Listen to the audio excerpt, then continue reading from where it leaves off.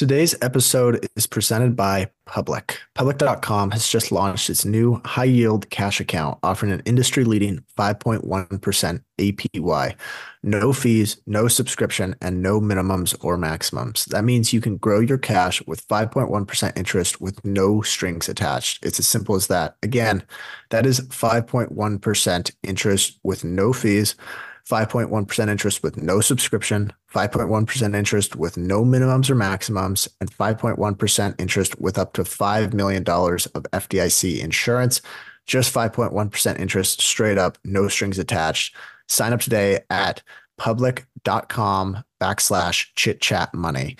This is a paid endorsement for public.com, 5.1% APY as of December 20th, 2023, and is subject to change. Full disclosures and terms and conditions can be found in the podcast description.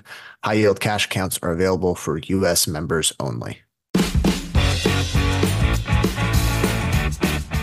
Welcome to Chit Chat Money. On this show, hosts Ryan Henderson and Brett Schaefer interview industry experts and riff on the world of investing. As a quick reminder, Chit Chat Money is a CCM Media Group podcast.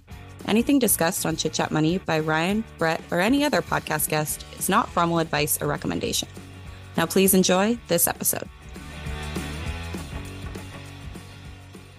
Welcome to Chit Chat Money. This is our Wednesday episode, and today we're talking about a really uncovered investor, under-discussed, someone who does not have a lot of publicity. If you look up his name, you're not going to find any pictures. You're not going to find any interviews except for one that he did in 2011. And you're not going to find any investor letters, but he has an exceptional track record.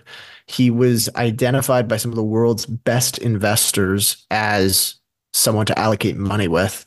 And he has a great way of writing concise and clear investment pitches. So we're going to go through it. His name is Norbert Liu. Before we get started, though, I want to do a couple of housekeeping items here. First of all, if you enjoy the show, it always helps if you give us a review, or better yet, tell a friend. Be like, hey, if you want to learn about Norbert Liu and the best investor you've never heard of, go ahead and check out Chit Chat Money. Soon to be Chit Chat Stocks. We're still waiting on the name change. Want to get that ingrained in people's minds before we switch. And then we also have a newsletter, our Substack. It's free, totally free, but it's just a nice supplement to these shows if you like reading something. Brett does most of that, so you can appreciate Brett if you're reading those constantly. But yeah, that's going to be kind of all the housekeeping items that I'm thinking of. Is that anything I'm missing there, Brett? Yes. Hello, everyone. This is going to be a fantastic episode, but I think I want to tease, since we are going off of just the strictly stock research episodes every week. Don't worry. We've had some comments that people still would like to see those. We're still going to be doing some of those, and I just want to tease some of the upcoming episodes. I will be researching Hims and Hers, which is a fascinating telehealth and I'll save it, but it's a hard to describe company. It's trying to disrupt the healthcare industry, and it's doing quite a good job, actually. I was pleasantly surprised at how well the company is doing as a SPAC. And then Ryan is going to be currently researching Booking Holdings, one of the best performing stocks of the last 20 years and dominant online travel agency.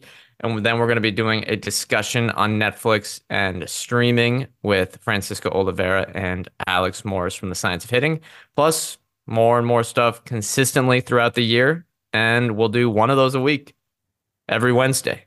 So, yeah, I think before you did most of the research here, you were kind of inspired to do this after reading this comprehensive 30-page interview / profile of the secretive investor Norbert Liu.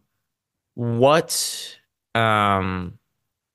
you did all the notes, I'm going to kind of not even be the interviewer, but have follow-up questions for you on any sort of topics, as we kind of do with these type of episodes.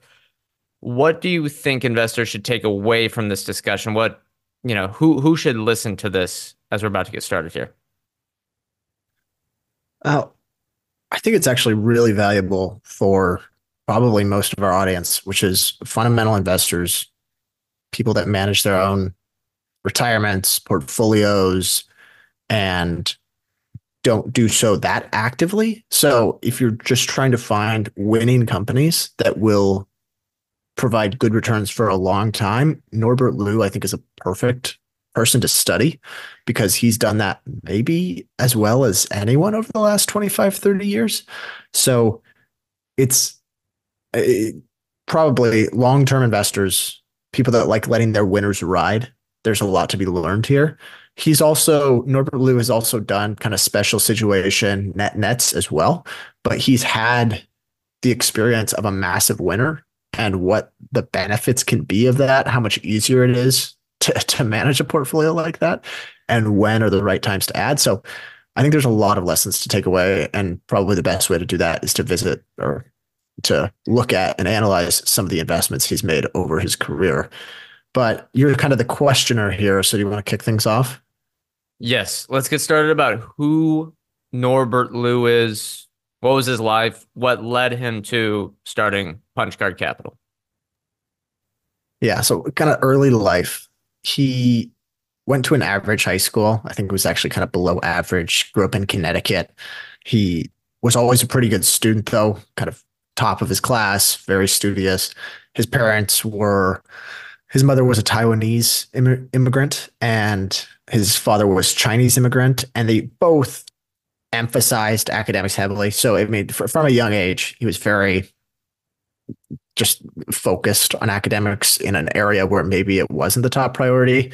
Uh, and a lot of it apparently was that his mom, growing up in Taiwan, would constantly say, even though you're number one in your class here, the number ones here wouldn't be anywhere near the number ones in Taiwan. And so it was constantly this kind of like, once the pool gets bigger, you might not be as special. And it sounds kind of mean to say to your kid, but apparently it was inspiring to him. His mom was also an accountant, and his father was an engineer, but eventually became a stockbroker. But really, top of his class, graduated, went to Cornell. He didn't have any interest in finance for quite a while. He was studying agricultural and biological engineering. His father, though, as I mentioned, when he became a stockbroker, he tried to get Norbert into finance by showing him like technical analysis and like teaching him this one pattern. Yeah. I thought it was very funny where he was trying to really get him on Elliott wave theory, which that's a bit of a cult right there. Sorry to anyone that prescribes to that theory, but it's been decades now of, I don't know. It's just a funny name and part of the technical analysis crew. Yeah. He tried basically. Norbert kind of listened to him and said, "It doesn't make much sense to me. I don't really understand that." And he kind of comes at it with an engineering background, which I gotta say, if you took occupations and said, and this will be music to your ears, Brett, since you're an engineer, but if you took occupations and had to bet on one that would be the best investor, like returns wise, I think I would go with engineers. Like Factor doctors, safety, baby. no, I don't know if I'd go doctors. I don't know if I'd go, probably definitely want to go athletes. For some reason, it seems like engineers tend to make great investors. Anyway, but what did click for him is when he read Peter Lynch's One Up on Wall Street. Peter Lynch was probably in his prime at this time as managing the Magellan Fund for Fidelity. And he had written One Up on Wall Street, and that was when it kind of clicked for Norbert Liu. He read it and was like, okay, this makes a hell of a lot more sense than technical analysis. You're buying ownership in businesses, and these businesses could potentially be worth a lot more than what they're trading for. So he liked that. He instantly registered for a number of finance and accounting courses, and he continued to kind of read all about it. And at this time, this really surprised me how early this happened, but his mother gave him $60,000, which was apparently most of her retirement, to manage while he was either a sophomore or a junior in college after he was taking, he just started taking finance courses. I'm going to be honest, I don't think I'd ever do this as a parent. Not most of my retirement. It's one thing to bet on your kid, but to give him most of your retirement when he's 1 year into studying finance, I think, for one, huge vote of confidence, but it also probably tells you how smart Norbert Liu was, and that his mom probably thought he could pick up on this pretty quickly. So gave him $60,000. We'll revisit that in a second. But he landed an internship with JP Morgan that summer, and he ended up finishing school, top of his engineering class. And then coming out of college, he wanted to work in investing. So he looked for analyst roles. He was offered a number of jobs, and he ended up taking a position uh, at a company called Brown Brothers Harriman. It was a pretty small shop relative to a lot of the big investment banks at the time, but it was a way for him to work really hands-on. Brett, you want to add something there? Yes. Connecting to last week's episode where we covered Bridgewater Associates and Ray Dalio. I should give it a tease, and anyone that didn't listen to it, a lot of people seem to like it. So if you haven't, go give that a shout out. But apparently Norbert Liu got an offer to work there, but decided to turn it down because it seemed a bit eccentric for him. That I guess he had a good nose for what eccentricity was, because that place is a bit strange. Probably not for him, a solo investor that just likes to read stuff all day. But I kind of think, what would it, that could have been a huge decision for him if he got caught up in the Bridgewater stuff for years and years and years. Does he, is his entire life different? That was a big takeaway I had from reading this article, which for anyone who wants to read it, we'll link it in the show notes, or just ask us over email or Twitter. Yeah, and I'm not sure if I mentioned this part too, but he's a pretty quiet guy from what I gauged. Kind of diligent, read a lot, very patient, and wasn't like the most outspoken. So not sure that would have thrived too well at Bridgewater, but who knows? Anyway, here's what one of his partners at the firm, Brown Brothers Harriman, said about him. Said, he, as in Lou, was always extremely reliable and very effective in terms of just getting stuff done, but very calm. You could talk to him at 9 or 10 o'clock at night and say, we need to get this done. And when you arrived in the morning, it was there. In my opinion, he was the go-to analyst. If you had a tough project, you wanted Norbert on the team. So high price there. I mean, that's kind of exactly what you want out of an analyst. Maybe also that's kind of a lesson here for people that are in college, potentially coming out, trying to work at an investment bank or an investment shop, any sort of fund. The kind of skills that are valued in that area is just being diligent, getting your work done, and kind of being a member of the team that people want to have.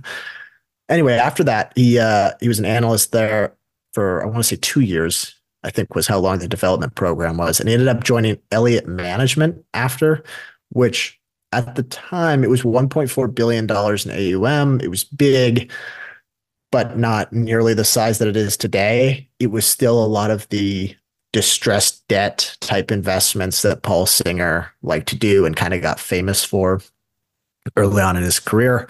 So started there, and they had apparently great returns during this time. However, it was a very active management style. They were buying and selling securities a lot. I think they were just now at the time getting into private equity. So it was very hands-on.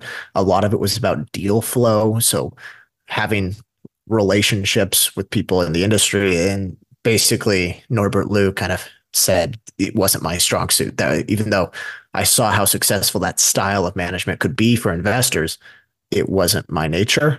And so eventually he graduated away from Elliott Management. But in his time there, and I think it was actually when he was working at Brown Brothers Harriman, he came across a company called NVR. I'll stop there. Anything from his early career that you could call out and maybe thought was interesting or thought would be indicative of a good future investor? Well, I don't know if there's anything about a good future investor besides the fact that he has good aptitude and seemed to have the margin of safety mindset where he wanted to be prepared. He wanted to learn. He didn't think he was an expert right away, which is probably a flaw that a lot of young people, such as ourselves, maybe 2020, 2021 had. I think we can get more lessons on that later, but more of a career or life lesson is finding something not, if you're a smart person like Norbert, you can probably work wherever you want, but finding something that fits kind of the Venn diagram of what you enjoy and what you're good at, like what fits your personality and skill set, which for him, as he mentioned, wasn't going to be at a fund that's very active, like Elliott Management, looking at data constantly, which, they have fantastic results. Nothing wrong with that. It just wasn't for him. Or something like Bridgewater that seemed a bit strange, a bit eccentric, has a lot of communication with a lot of people. There's just a lot of talking, and he was more of a silent, just reading stuff, going solo, making contrarian bets. And it's just whatever industry you're in, investing or anything else, it's fitting what you enjoy and are also good at. Where in investing, there's so many different styles that can work. The classic one is growth investor versus value investor. Both can work. I mean, I like David Gardner. I like Ben Graham. They're both legends of the investing game, but I don't think either could do what the other one was doing successfully. So I think that's a lesson. Uh, finding what's what can fit for you and your personality. Yeah, there's a lot of ways to make money in the investing world. And I think Norbert Liu kind of shows that. And so let's talk about NVR, which a lot of people may recognize that name, but at the time, which he was at Brown Brothers Harriman, so this must have been, I think, 1997, maybe 1996. It was not very big. It was $275 million market cap. And he came across this because NVR announced that they were, I think it was $100 million buyback authorization. And keep in mind, $275 million market cap, that's a lot of the shares outstanding if you use all of it. But also keep this in mind. This just came out of bankruptcy. So 1992, I believe NVR went bankrupt. They came out, I think it was the merger of two different businesses that came together, and it was a notable home builder, but they had some problems. And so it's not what we think of NVR as today. But anyways, so he saw the buyback announcement.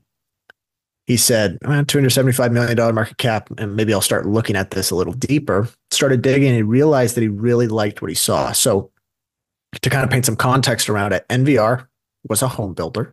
However, unlike traditional home builders, which would acquire large plots of land, hold it on their balance sheet while they developed homes on it, and then sell it at the end, NVR would instead purchase an option on the land. This meant that NVR would usually pay 5 to 7% of the land value up front, and then could exercise the right to pay the remainder once the lot was finished. However, if they chose not to buy the land for whatever reason, the developed lot, they would forfeit that deposit that they put down, the 5 to 7%. So it was a loss, but it's less of a risk than potentially holding the land on the balance sheet if you get into some sort of a down cycle in housing, because then not only do you have the land as inventory on the balance sheet, or maybe it's just called land on the balance sheet, which gets marked down, but it's also harder to sell the homes. So you're just holding those homes in the meantime.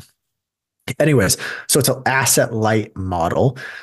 Additionally, though, he found that this model actually ended up getting replicated a lot. There were, I think, home builders today, like a lot of them use this options model. But what he really liked was that they were also the largest home builder in their market, which I think was like the DC metro area. Being the largest home builder in that area gave them local economies of scale. So you're getting better deals from third-party contractors. You're getting lower material costs when you bought it in bulk. Basically, there was just these smaller economies of scale that led them to be able to grow a lot quicker. And he thought it was a good recipe for success. The stock traded at like 7 times earnings. So he started buying it in 1997, around $23 per share. For context, I believe NVR trades at $7,000 a share today. One of the best performing stocks of the last 30 years by far. You want me to give you the total return, which I don't think they pay a dividend, but either way, it's the price return of the total return. Do you want to guess? Because you mentioned 1997, 8 there as the start. Do you want to guess what the total return has been since January 1st, 1998? I want to guess. I think I saw this. 1998? 1998, so not since inception. Let's go 10,000%. 34,000%. So 340 Wow. bagger. right there. Yeah. Quite good. Shares outstanding down 72%. Not bad. Not bad at all. And does he still own NVR today in No. Punch Card Capital? No. I wonder what if he just held MVR, if those returns would be better than doing anything else. Sort of like oh, what's that guy's called? Who we could probably do another episode on at some point this year in the future. The guy that owned the three stocks, Amazon, Costco, and Nick Berkshire. Sleep. Yeah, it seemed like that, where he was like, look, these are the ones we're gonna own. I'm just gonna give this money back to you. You buy those three stocks because that's what I'm gonna do, and we're never gonna sell. Maybe that actually would have been better returns than, just holding NVR. You know what I mean? But Yeah. it's kind of hard. I Like, mean, it's hard to do. I bet he got quite a bit of those returns. yeah, we'll talk about what he did over time here in a second, but to kind of go through his thesis on NVR, here's an excerpt from an interview he did in 2011, kind of rehashing what he was thinking. So he said, running through every element of his thesis, he concluded that NVR, with its combination of low risk and high potential growth, was the best stock that he had found in 3 years of managing his mother's portfolio. Keep in mind, this is still mostly the $60,000 that his mom gave him. NVR had little debt, was a low-cost provider of a basic necessity, and had been around for decades, and yet was growing rapidly. Despite these advantages and the company's willingness to buy back its stock, NVR traded at only 7 times that year's after-tax earnings. Since it was the best thing he could find, he ultimately made it 35% of his mother's portfolio. He said he saw, I think it was some study in college where it's like 6 to 8 stocks in different industries gives you most of the diversification you need. And so he's always kind of been that big believer in concentration as opposed to having like 50 stocks in your portfolio. Um, but I think it's important to mention this here. Within a year of buying, the stock had doubled. So he bought it at $23 in 1997. The stock had doubled in a year. I have made this mistake, Brett. I know you have made this mistake because we did it together. However, he did not sell, and I think it's a little easier for him because there was not multiple expansion. The multiple was staying the same despite the price doubling. The multiple was still single digits. So he was continuing to hold it, and he couldn't find anything that he thought was a better investment than NVR at the time. His largest positions really did tend to perform best and accounted for most of the overall return of his portfolio, as is probably unsurprising. However, he was still doing like these side bets, net nets, unique situations where he thought he could make a little money here and there. And he says the other positions, for all the effort of looking and analyzing and buying and selling just right, didn't amount to much in comparison when he was basically looking back at his returns over that time. So important to mention there that how much more difficult I think it is to constantly find small winners as opposed to finding the right one at the right price and just continuing to hold. Is that kind of your takeaway there as well? I agree. Yes. It's so much easier to just hold on to something that's high quality that you bought at the right price. You don't have to pay the taxes or you're deferring the taxes until you eventually sell. And look, I think the key is one, good management team with a unique business model that really were the best in their industry. Two, runway for reinvestment. I think he mentioned that in this write-up where he said, even though it's talked about a lot, it is underrated because of how important a runway for reinvestment is at a good return on invested capital. Because if you can invest $10 billion and earn 20% returns on that, it's much, much better than a company that is at a market cap of $500 million that's never going to be able to invest more than $500 million, compared to one that's also at $500 million, but could increase that to $10 billion over time. And then again, the 7 times earnings is important. When people look at, say, 7 versus 15 times earnings, or even 12, you might think it's not that big of a deal, but flip that number around. What's 1 divided by 7? What's 1 divided by 15?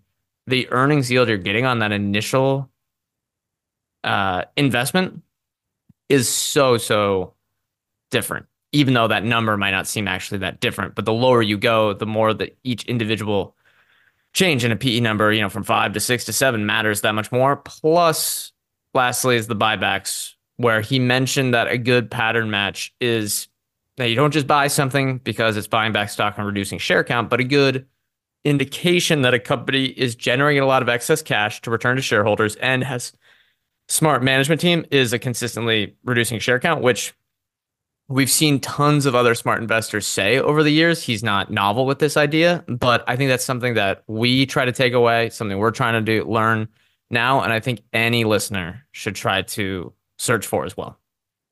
Yeah, it's ironic because his investing style morphs over time to looking for companies that don't buy back stock. But that's where he started his research process, which it feels to me like that's a great place to look, because if a company is announcing that they're going to buy back 33% of their stock, it's either going to give you a short bump, or they feel confident enough to buy back all that stock because they believe in the business and it's cash flow generative enough to do so. So it's a good place to fish, but it's not the end all be all. And we'll talk about that here in a second. Well, he does have, you had that quote you tweeted out as a little tease about companies that aren't buying back, but I'm looking at a little tease for the episode. His largest position is, or excuse me, second largest position, 25% of the portfolio, is a consistent repurchaser of stock. So maybe we'll get to that later. But you mentioned his investing style. How does Norbert Liu invest? What can any listeners learn from that? Yeah, so like I kind of mentioned earlier, he dabbled with those little short-term wins, short-term gains, and then he had NVR. And he says, by buying a great stock and just hanging on, I ended up seeing how that could work out better than a lot of strategies. That really had an impact later on how I viewed the ideal investment. I mentioned that he was looking for NVR or he found NVR by seeing the $100 million buyback authorization. But he goes on to say, you actually want the companies that have such bountiful reinvestment opportunities that they don't buy back any share. In other words, and he's not saying that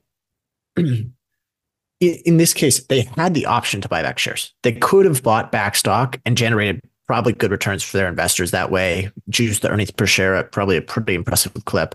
But it was like, which option is better? They're both good choices. In this case, they saw such good returns on the capital they were deploying in their actual business that it didn't make sense to buy back stock. And he also emphasizes this point later on as well. It's not just companies that generate high ROIC in the short run. It's companies that where that IC is endless, and the IC is return on invested capital, the invested capital part. They can continue to invest the capital. If you're a home builder, you can continue to expand your market. There's so much demand for homes that it's kind of this long runway to actually reinvest. So not only are you getting the good returns, but you can do it for a long, long time. Those are the two qualities he was looking for. But to buy it at a good price, I think starting with companies that are potentially buying back lots of their stock is probably the way to go. That's at least the place to start fishing for companies of this sort. I agree. I think it's good pattern matching, as I mentioned earlier, where if someone's consistently buying back stock and the balance sheet isn't in shambles, it shows that they consistently are generating excess cash that they can return to shareholders, which is how you make money over the long run. But I think that's also an important point, that a good management team balances what return they can get on the buyback versus what return they can get on reinvesting into the business. I'll try to resist mentioning the niche grocery chain that I always seem to talk about, just because it's such an example of this, but that's a type of management team that does that as well, where they look at, okay, can we add another location? Yes. What return can we get on that? It's about 15%. Okay, well, at one point, our stock was trading at a 15% earnings yield. So is it safer to just reinvest technically with the buyback into our existing stores? It's a good problem to have. But yeah, I think Lou is probably saying, okay, I want management teams that understand this aspect where 90%, 95% don't really either understand it or don't care about it. Yeah, or the only problem with his quote where it's like you want the investment opportunities that are so bountiful they're not buying back stock. The issue is that management teams overestimate. Most management teams think they have such bountiful reinvestment opportunities when in reality, most of them are not generating returns on invested capital above 50%. So maybe in most cases, buying back capital or buying back stock is the right way to go. Uh, let's go through kind of how he got discovered though. So keep in mind, he's still just some investment. I don't think he's partner at this point. He's maybe a higher level analyst, portfolio manager at Elliott It's, Management. I read it today. Yes, it is portfolio manager at this moment. Yeah. So he's portfolio manager. Not a lot of people know him. He's still just managing his own money, his mother's portfolio, but he has been reading a lot of Buffett Munger. So he decides to go to a Berkshire meeting. And in one of those pamphlets they pass around at the Berkshire meeting, he found an ad for Value Investors Club. For those of you that don't know, Value Investors Club was started by Joel Greenblatt and John Petrie. Joel Greenblatt, and I think John Petrie as well, had been running Gotham Capital Management for a while, which was, it might have been just Greenblatt, but it was their hedge fund. And he had been doing exceptionally well. He was the author of You Can Be a Stock Market Genius Too. He's kind of a famous investment teacher. He teaches a value investing class at Columbia. And anyway, just this well-known investor. So he started Value Investors Club. It's this online investment idea forum. You have to apply. You have to write up a company in order to be accepted. And Norbert Liu decided he's going to write up NVR. It was a six-bagger at this point for him, but he still thought it was the best opportunity in his portfolio, best opportunity he saw. So he decided to write it up. He was accepted on that application, and he won the biweekly competition for best pitch. He quickly followed that pitch up with this like micro cap asset management firm that ended up, it was like just a successful net. And then there was a third stock called NII Holdings. All of them handily outperformed the market.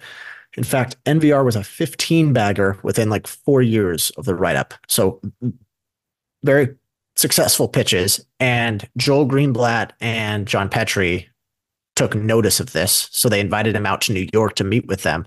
They were like, okay, these pitches are incredible. Let's meet with him. Let's see if he's interested in managing any money. Before I get to that, though, here's a quote from Joel Greenblatt. He says, "To this day, I hand out the first 3 write-ups he wrote on Value Investors Club to my students at Columbia to show them what a brilliant, concise, straightforward, and clear investment thesis looks like." So if you're someone that wants to work on your investment thesis and how to write a good pitch, I recommend going to Value Investors Club and looking up the pseudonym Charlie479. He has, I think, 7 pitches that were on Value Investors Club over his, I think he stopped doing it after a while, but really all still very good write-ups. 6 out of his 7 won like the weekly competition or whatever. Anyway, so they invited him out to New York. He said, we want you to start a fund and we'll back you. We'll handle the back end, which is a lot of the work. And oftentimes you get someone who's a really good analyst, but he's not a great fund manager because there's so much work involved with handling the back end, reaching out to investors, stuff like that. It kind of requires a different skill set.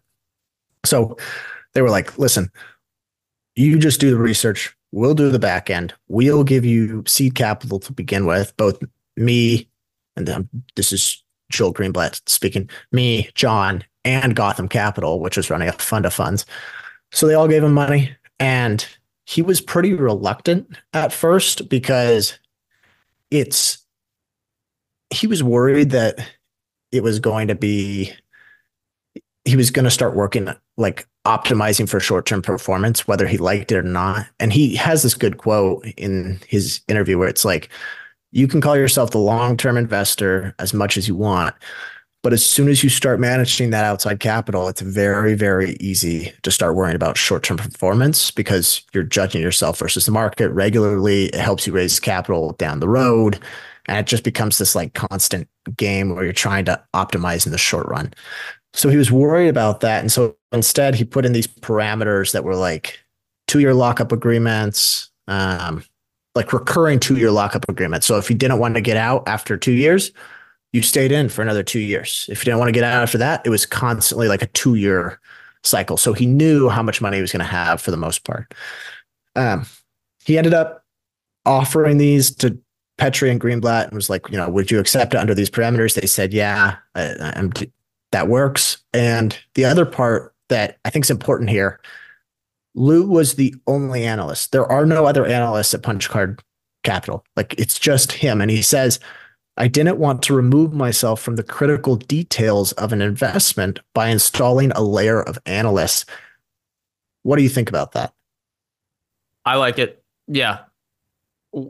For anyone that doesn't know, we started a fund that we ended up shutting down recently, but I do like the not having too many analysts idea. Our fund would have been no different if we had, besides a few stocks that were small, it would have been no different if we had a bunch of money versus basically no money as we started out with.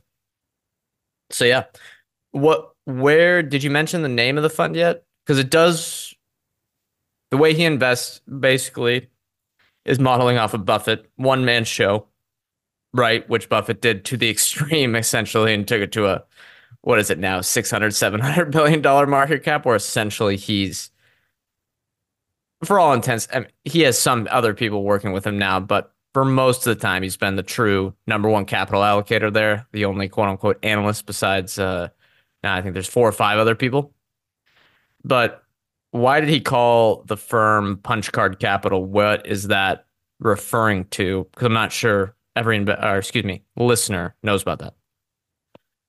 Yeah, so we talked earlier about how he quickly learned to look up to Buffett and look up to Munger. And one of Buffett's quotes, I can't remember where he said this. It might have been at their annual meeting. It might have been at one of those like business school conferences that he constantly did. But he says, I always tell students in business school they'd be better off when they got out of business school to have a punch card with 20 punches on it. And every time they made an investment decision, they used up one of their punches because they aren't going to get 20 great ideas in their lifetime. They're going to get 5 or 3 or 7, and you can get rich off 5 or 3 or 7. But what you can't get rich doing is trying to get one every day.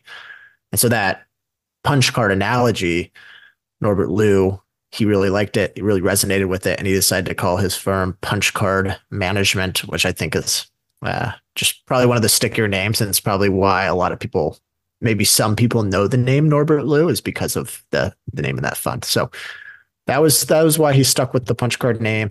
The other thing I was just going to mention is I like for a smaller manager like him. Did you see the thumbs up thing? Yeah. For some reason, for anyone watching the video, I think only like 25% do. Ryan has some setting on his Zoom. It's quite hilarious that if he gives a thumbs up, it does a little emoji animation, and he can't figure out how to get rid of it. Yeah. Anyway, the something I like is that if you're a fund manager, especially a smaller fund, your performance, it's like that's it. You are your performance. And if you put a layer of analysts in there, if they recommend some stock or they're meant to cover the stock and they're the one that's supposed to do the research, you gotta own their performance as your own. To me, it just always made sense to make your own investments. If you're the portfolio manager, you're the analyst as well. Anyways, that's kind of a sidetrack, but find it interesting. The other part here is performance. So he does not publicly report his performance, which was a little bit frustrating for this episode. He did calculate his own performance from 1994 to 2003. It's a little hard to you kind of got to take him at his word here, but I think the fact that Greenblatt and them gave him money, they probably looked through to make sure that his investments were legit, that he actually invested in stuff that he wrote up, and he seems like an honest guy. Not to mention he just owned NVR, which had incredible returns during this time. So this makes sense. But according to him, he compounded his money at 38 and a half, or he compounded his mom's portfolio at 38.5% annually from 1994 to 2003. He turned that $60,000 into $1 million. It basically has made his mom a millionaire. So good for her. Congrats. And then from 2004 to 2011, which is from the time he launched his fund to when he did his public interview, he generated 14.5% annual returns net of fees at a time when the S&P did just 2.2%. So really solid returns. And that came after 2008 when he had a bit of a rough year. I think his portfolio was down like something in the mid 30% range. So had a rough year, but he bounced back quickly and ended up still absolutely crushing the market over that 7-year time span. Now, I don't know what he's done since in terms of performance because he does hold a lot of the cash. So you can go back and you can look at his 13Fs, but those don't account for the cash he holds. So that cash could very easily have been a drag on his performance. There's no way to really know. But yeah, I guess any thoughts on his performance there? Is there any reason to think the 38.5% isn't credible? No, it is because look at NVR's performance. If that was what was it, 30% of his portfolio, that's going to drive a lot of those returns there. I think it is an example, and we've already talked about this, of letting your winners ride if you buy right with a really high quality company. If he sold out of NVR, and I remember them talking about this in the interview, there were a ton of comments on this Value Investors write-up that said, this thing's up 6x in 6 years or whatever it was. I would buy this on a pullback or something like that. Like, this is one where you sell on the rip and then buy on the pullback. And that may sound smart, but it never actually works with a high-quality company. And I think the philosophy of never sell until, well, as we're about to get to, you see something tragic about to happen or something totally changes with the underlying reality of this business. Spoiler alert, he sells out before the GFC. Incredibly smart. It's just an example there, I think, of it's so much easier and better to just buy something and never sell as long as the business quality remains good. Yeah, 100%. And you mentioned it. He does end up selling NVR, I think around 2007 at roughly $900 a share. So quite the performance from his $23 original purchase price. But let's go through some of the other investments that he's made while running the fund, the ones that are public. Keep in mind, he's never, to the best of my knowledge, he's never owned more than 6 stocks at once. And over the last 11 years, I don't think he's owned more than 10 stocks in total. And some of those have kind of cycled through. So he's very selective, kind of takes that punch card approach, literally. Anyway, so he also owned a company called, I think it's Quinsa, that brews a beer called Quilmes. And it's very popular, or it was Quilmes. Sorry. My Spanish accent might be a little better, but yeah. It was super popular in Argentina and some other Latin American markets. He bought in at $17 a share in 2005. However, this is probably one of the last times he wrote on VIC because he wrote it up and the stock ripped while he was still trying to accumulate shares or still wanted to buy some. So he basically said, like, yeah, I kind of stopped wanting to write up because people were tracking my portfolio and my changes, and it ended up kind of hurting my performance. Anyway, so Quinsa was a family-run business, but it was being acquired by InBev at the time. And there was this kind of unique buyout clause, and we've seen this with something Buffett recently did. Like there was this acquisition where it was like, he said, in 5 years, I'll buy you for 10 times earnings. And then all of a sudden the management team's like, okay, well, let's boost that earnings number. But in this case, there was some clause that incentivized Quinsa to really boost their earnings. So, and a lot of it came from, just as you might guess, raising prices on the beer. So he had that sense that they were going to do it. It's exactly what happened. Eventually he got paid $82.50 for his shares, which was It looks like almost a four bagger over 2 years. Great performance there. And keep in mind, it might sound like, oh, we're just calling out one investment here, one investment there, yada, yada. But he was really concentrated. So these were like huge portfolio swings for him when we talk about some of these investments. He did have a couple investments that didn't work out though. So he bought Zip Realty. This was kind of I don't know, maybe like a Zillow before Zillow. They were trying to be like an online realtor. And the thesis didn't play out. He ended up cutting it pretty quickly. I think he lost a little bit of money on it, but it was a good example for him of when you're not seeing the thesis prove out, just cut it early. And then he also bought Abercrombie and Fitch, which ultimately got destroyed due to competition. If you remember way back when, if you were going to malls throughout the 2000s, you might remember how popular Abercrombie and Fitch was, but quickly, I think American Eagle and Aeropostale, like they really started to copy the display and the setup type at Abercrombie and Fitch, and they basically just got competed away. I Not think to mention, doesn't every investor go through the idea like, oh, this seems like a good apparel company, and then realizing apparel is absolutely impossible to invest in. yeah, and it's when I was reading through this investment, he described what Abercrombie and Fitch was like at the time, which like everybody was flocking to these stores. It was a very different experience, and it keeps me now. If I ever want to invest in a company like Lululemon, I think I'm going to avoid it just because it always seems bulletproof at its peak. But competition comes quick in industries like this, and habits Oh, change pretty quickly. Crocs, good example now, but there's plenty out there. Anyway, so there's two that didn't work. He said one of his biggest mistakes was not buying Morningstar. He got very obsessed with trying to find businesses who had latent pricing power, ones where he knew they could jack up prices. Morningstar was one of those. It was a little too expensive, but he ended up not buying it because of that, and it ended up doing really well. Other one here, he ended up buying Moody's after the great financial crisis, which once again, he thought it had latent pricing power because people were paying like 3 basis points to have their bonds rated. And it's like you're potentially paying 200 basis points if you don't get a rating from Moody's.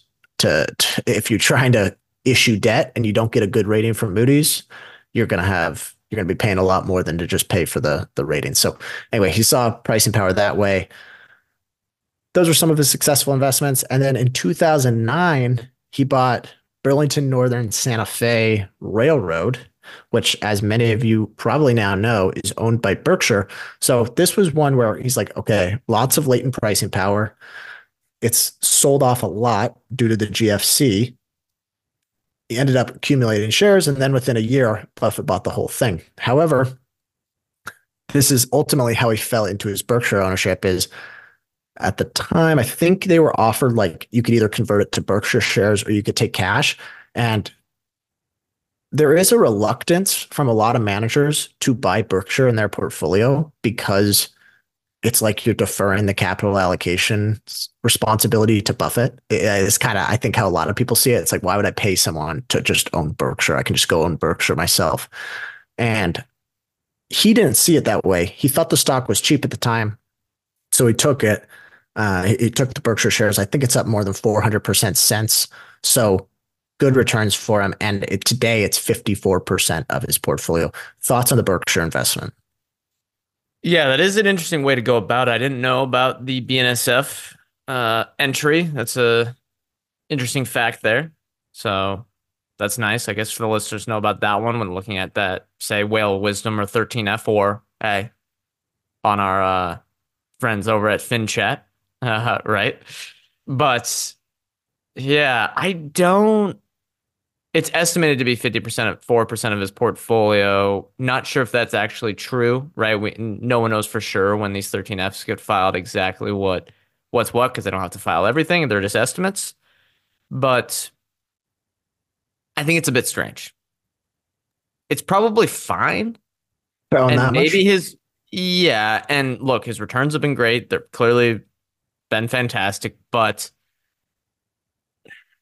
I, I don't know. I don't know. I don't know about this one.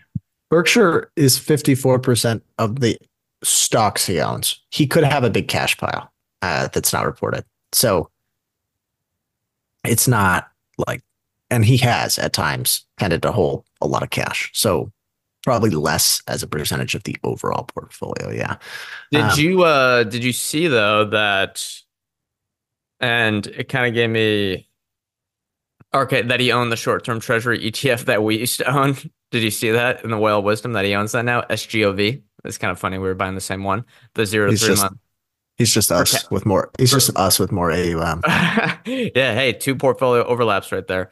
As you're going to get to Ally Financial, but I think as that's for me that was helpful because there's always chirpers online that say something's dumb, like when you said a company should just own treasuries instead of buy back if they're trading at 30 times earnings, or it's not like it's a debate that they should have.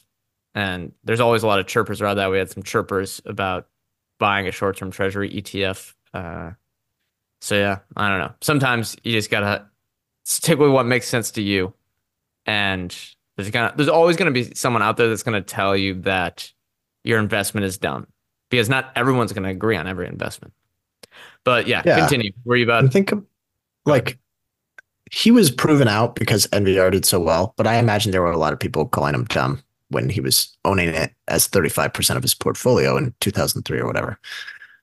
It For this strategy, I think it's important to do what he's doing with the cash balance because you could think it's the best investment in the world, but 2 months from now, it could be an even better investment. And to give yourself the flexibility to add more shares over time to your like positions that you love in a fund structure, it helps to have that cash balance. Let's go through some of the other holdings, though. His second largest holding is Ally Financial. And I will take a chance to plug FinChat here. If you go to their super investors page, they track not only like the holdings, but when the whole like the changes in the holdings over time. So you can see like when they initiated positions and how it's changed over time. So Ally, they first bought it in the first quarter of 2020. And by they, I just mean Norbert Liu. We both follow Ally pretty closely. We both own it. Do you think this fits his typical blueprint for an ideal investment? I agree, yes. And it was part of the reason that we like Ally, or okay, first we had some of our, say, analysts that are friends that we met online, talk to us about it, gave us a little pitch. They've come on the show before, I think, or maybe we've just done some of it was personal calls, but whatever. But then we looked and we saw that Berkshire, likely through Todd or Ted, owns significant stake in Ally, and also Norbert Liu here at Punch Card Capital was like, okay, they're probably onto something. We should research this company. I think it does make sense. One, you have a long runway for reinvestment with historically solid returns on that reinvestment. You have I mean, look, comparing it to MVR might be a bit of a stretch, but the fact that they're online only and have that structural cost advantage, I think makes a little bit of sense to compare them to NVR from their option lot model, where there's a bit of an innovator's dilemma there from the legacy players. And then two, the stock's cheap. Yeah. Yeah, it's different in the sense that they aren't there's not a whole lot of place like physical spots for them to put capital. Like they can like pour it into marketing and they can increase the savings rate that they provide to customers, but it's not like NVR how they can like accelerate their own growth by investing more in new land options and stuff like that. So a little bit different in that sense, but yeah, it seems to track in terms of durable advantage, which should help them compound capital for a long time, and then having like the ability to keep pouring money into auto loans or wherever they see fit. So it seems like long runway potentially to keep growing for Ally. Anyway, that's 25% of his portfolio. The third one here is kind of interesting. It's Winnebago Industries, which is the largest manufacturer of towable RVs and motorhomes. And he first started buying it in 2019, but in 2020, he bought up more than 5% of the stock. So he had to issue like this 13D that basically says, like, whatever, I own more than 5% of your stock. And he wrote a letter to the board. I'll go through some of this. He basically says, he calls out two things, really. He says, you guys are using excessive leverage, which I know COVID isn't foreseeable, but you guys know you're in a cyclical industry. So maybe you shouldn't use excessive leverage in an industry where there's going to be downturns. And then he also says, more or less, I think it's hypocritical for the CEOs to be taking such excessive compensation right now when they are laying off a bunch of the lower level employees. And he calls out their use of the corporate jet. So kind of went activist, which I find kind of funny for a guy that hates being active and hates being in the limelight. Um, I don't know, kind of just interesting here because he also didn't sell, like, nothing changed. Like, it doesn't seem like there were any corporate strategical changes, but he sold a little bit to go under 5%, but he ended up continuing to own it. Yeah, it is an interesting one. I've seen a lot of people talk about this one. I believe it's the one with an eccentric CEO who is very communicative in the media, but I'm not sure. Yeah, I've never looked at this company, so I guess I don't know, but I kind of trust that he probably sees something here, but like we said before, doesn't mean he has to be right. And who knows, maybe Winnebago is the one that's going to be the big winner, Ally Financial the big loser. But what's interesting is looking at his portfolio. Now, the estimates here are never exactly right, but if we look at his Berkshire, as you mentioned, it came with the BNSF acquisition, but let's say he's owned it for over a decade. Ally, he's owned since 2020. Winnebago, he's owned since 2019. There's Smith& and Wesson here, but it's pretty irrelevant. He's underperformed probably for the last 5, 7, 10 years. And that's hard. Maybe not 10 years, but he's probably underperformed quite a bit for the last 5 to 7 years. And I wonder, Maybe. I guess other stuff Has could Berkshire underperformed the market over the in the last 13 years? Well, it's 14 years. Yeah. Since 2009, has he? Let me get that math done for you. Because now it's 54% of his portfolio, but he's also had a bunch of, like, he's had investments that lasted a year and a half kind of thing. And it's really impossible to know what those did. So he hasn't had a core holding that drastically outperformed, but unless Berkshire has, I'm not sure. But I think he's been basically, I would guess, pretty in line with the market. Okay, I have it from January 1st, 2009, which I guess is probably pretty close to the bottom there. S&P 500 total return 603% cumulative to today. Berkshire 465%. So it's certainly possible, especially if he's holding a lot of cash. I guess you could be right, though. I was just looking at what he owns today. Maybe it's not a significant underperformance, but I think the reason I brought that up is not to hate on him or anything. Obviously, his long-term track record is great, but it's an example of, one, no matter what strategy you have, you're going to go through periods of underperformance. And two, it's got to be tough to deal with psychologically. That, at least for me, would be one of the hardest things to go through. Yeah.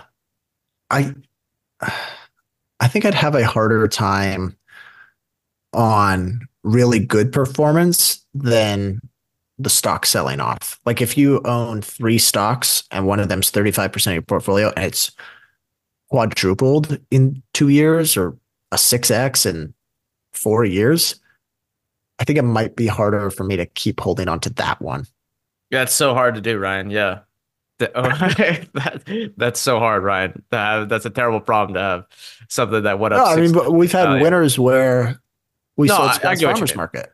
Yeah, I get what you mean. I think maybe from a fund managing outside capital perspective, you know what I mean? You feel like inclined to take the shorter term gains. It's a lot easier as an individual to just hold that stuff because you're not reporting it to anyone. But exactly. maybe Yeah. it's tougher.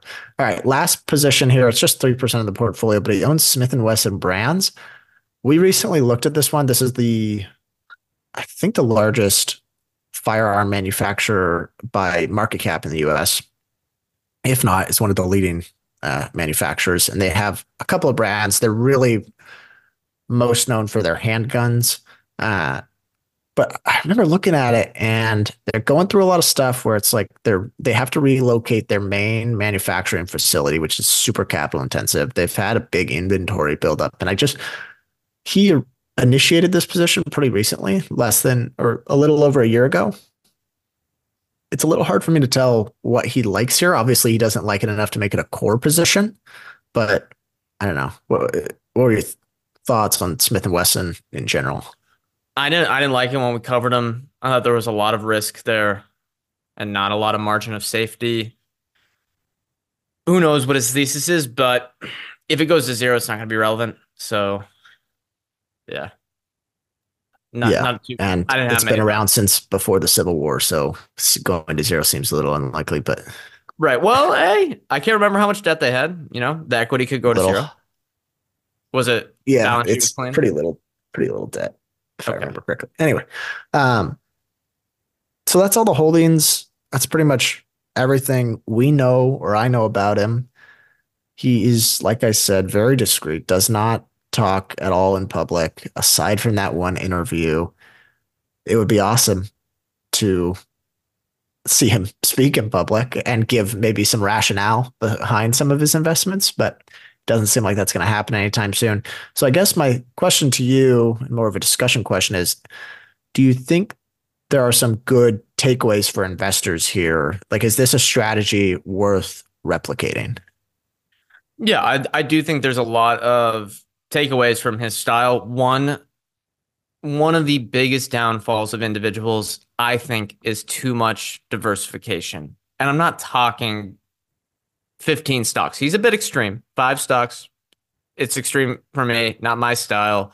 Very few people have that style to be comfortable with 5 stocks in their portfolio. But if you're going to have 50 positions that are all 2%, that is just asking for confusion. It's asking for being overwhelmed by your total portfolio, and it's just asking to track the market. I think it is much better in so many aspects to just own, say, 10 to 20. For me personally, I'm more of I think 10 positions is kind of where I feel comfortable because I really value not owning too many things. I just would rather have focus on a few ideas at one time. That's me. I'm also younger, not in a wealth preservation mode. And I think the only maybe complaint I'd have with him, and yes, Berkshire's different because it's a portfolio of basically a lot of companies, but I think you can get the benefits of not of concentration at kind of that 10 positions and let your winners ride, and it still would be the same as probably 5 positions ish, give or take. You're not going to complain if one performs a little bit better, but the risks are a lot less. Like you have that diversification a little bit more as a backbone. I know he mentioned 6 to 8 was the number from that study, but if you have 5 stocks that are at 20% of your portfolio and one of them goes to zero, it's pretty hard to do well. Yeah, I guess if you're going to run the strategy, it's important to have one of his key elements here, which is very little use of leverage, because then you run less risk of like all of them going to zero if they all employ pretty much zero leverage. But I don't think it's a strategy most people should replicate. It's probably one that I should not replicate because this guy, he he is very bright and he is very thorough with his research. If you look at some of the nets they did, if you go read his write-ups, you can get a sense of the kind of investor he was. And for most of us, maybe it's better to own, like Brett said, 10 stocks or more. Maybe not crazy diversified, but more than I think 2 or 3 stocks at any one time. Also, Berkshire's kind of cheating because it's like 20 businesses. Yeah. I don't know. That one always confuses me. I think he's still going to be running this portfolio probably for a while here. So I'm wonder how that's going to evolve over the next 5, 10 years. and we'll be able to track it since he has to publicly file. Yeah, the things I would really take away from studying Norbert Liu is try to find businesses that generate good returns on the capital they invest into the business and have a long runway to do that. And then lastly, even though he says he doesn't, the best companies are the ones that don't end up buying back stock, it's a decent place to hunt to begin with because you're getting the margin of safety. And if you find that it's a really quality like business with room to invest capital at high rates, it's just cherries on top because then it's the better of two alternatives between buying back lots of stock or, investing into the business. So probably a good place to start your investing journey, in my opinion. But I think that's about it for today's episode. Do you want to lead us out here? Yes, I can. Yeah, and those were the takeaways I had as well. Let's see. For anyone, hey, if you enjoyed this episode, give us a review. Spotify or Apple Podcasts. That's the best way to support the show. These shows go out everywhere you get your podcasts, Spotify, Apple, or even YouTube. Although I should say, you can watch it on YouTube, but it's just two guys on a Zoom screen. We have shows that come out every Wednesday. We do a live stream on YouTube every Thursday that comes out on the podcast player on Sunday mornings. I think that's it. We'll have a write-up here for the Substack coming out on the Wednesday that this is released as well. So have that, it might hit your inboxes for any notes, links, all that good stuff. Thank you to all of our sponsors. Let's hit a disclosure here. We are not financial advisors. Anything we say on this show is not formal advice or recommendation. Ryan, any podcast guest may own securities discussed in this podcast. We may have owned them in the past, and we may buy, sell, or hold them in the future. I hope all the listeners learned something from this episode. I know we learned a lot reading about Norbert Liu as well. We'll see you next week.